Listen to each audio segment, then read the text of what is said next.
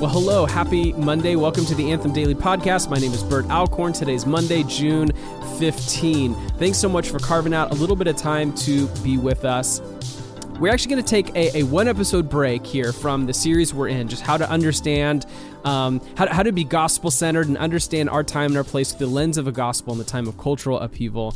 We're going to take a break from that. We're in the middle of this part where we're unpacking what a gospel-centered person looks like. We're going to pick that back up tomorrow. Today, I want to invite you. I know there's many of you who listen who are not a part of our local community here in Ventura. Thank you so much for listening, and I hope this really is helpful for you. But yesterday, Sunday, in our gathering, we really challenged our church with something that I wanted to invite you into.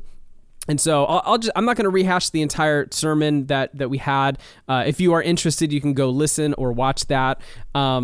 But it really was unpacking this idea that in the weariness, fear, hurry, anxiety, and chaos of our current cultural moment, there's a particular invitation from the scriptures to come to Jesus as our rest and refuge, right? These beautiful invitations that Jesus says, "Come to me, all who labor and are heavy laden, and I will give you rest.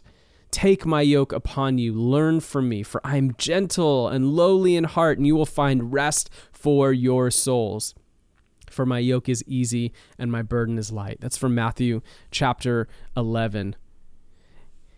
And so how do we confront the weariness, the anxiety, the fear, the chaos, the dis-peace of our current cultural moment? How do we actually process through that and come out healthier and not unhealthy? How do we come out of this more in tune with the Spirit, not less in tune?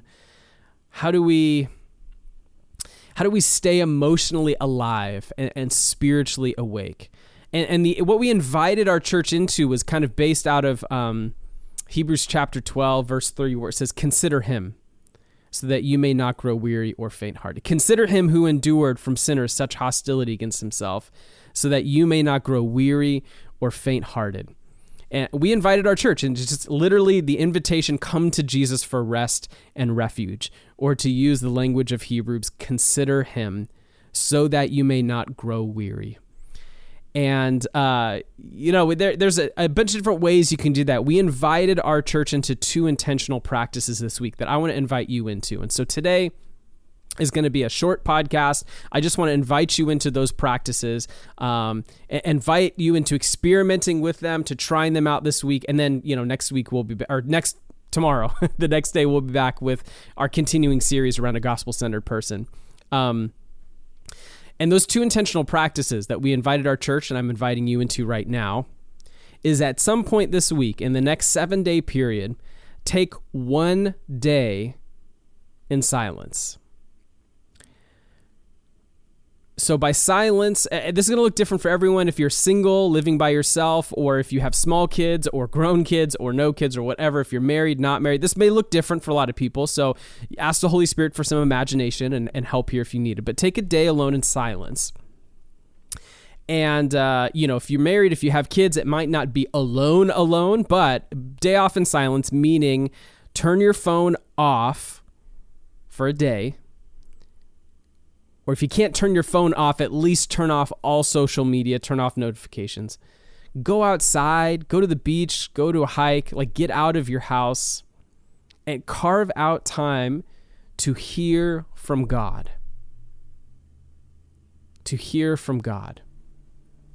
One person has defined Sabbath as anything that is rest, fun, and worship. And I'm not saying make a day this week your Sabbath or whatever. I'm just saying I think that's a great template for taking 1 day alone in silence. Whatever is fun, whatever is restful, whatever is worship, do that. Take a day alone in silence. Turn your phone off just for a day.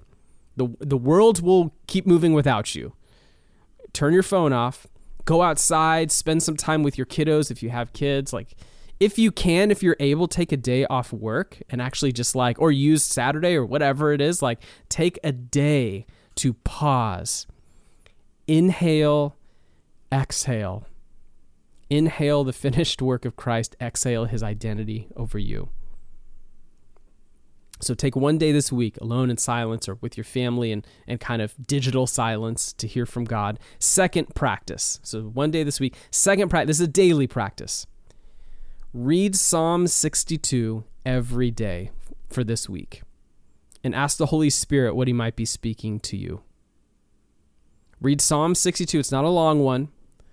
Read Psalm 62 every day for a week. Every day for this week. Monday, Tuesday, Wednesday, Thursday, Friday, Saturday, Sunday. Every day. And ask the Holy Spirit what he might be speaking to you. That's it. Just those two practices. Take a day alone in silence, phone off, no social media. If you can, go outside. If you can, take a pause from work. If you have kids, engage your kids in this. If you don't, do it by yourself. Enjoy the silence and solitude. And read Psalm 62 every day this week and ask the Holy Spirit what he might be speaking to you. Okay, that's it for today. We'll be back tomorrow and we'll resume our series, figuring out what a gospel-centered person looks like. And so I hope to see you, hear you. I don't know. I hope you get to hear me then, I guess is the correct way to say that. But have an amazing Monday. Please engage in these two practices this week. We'll see you back here tomorrow.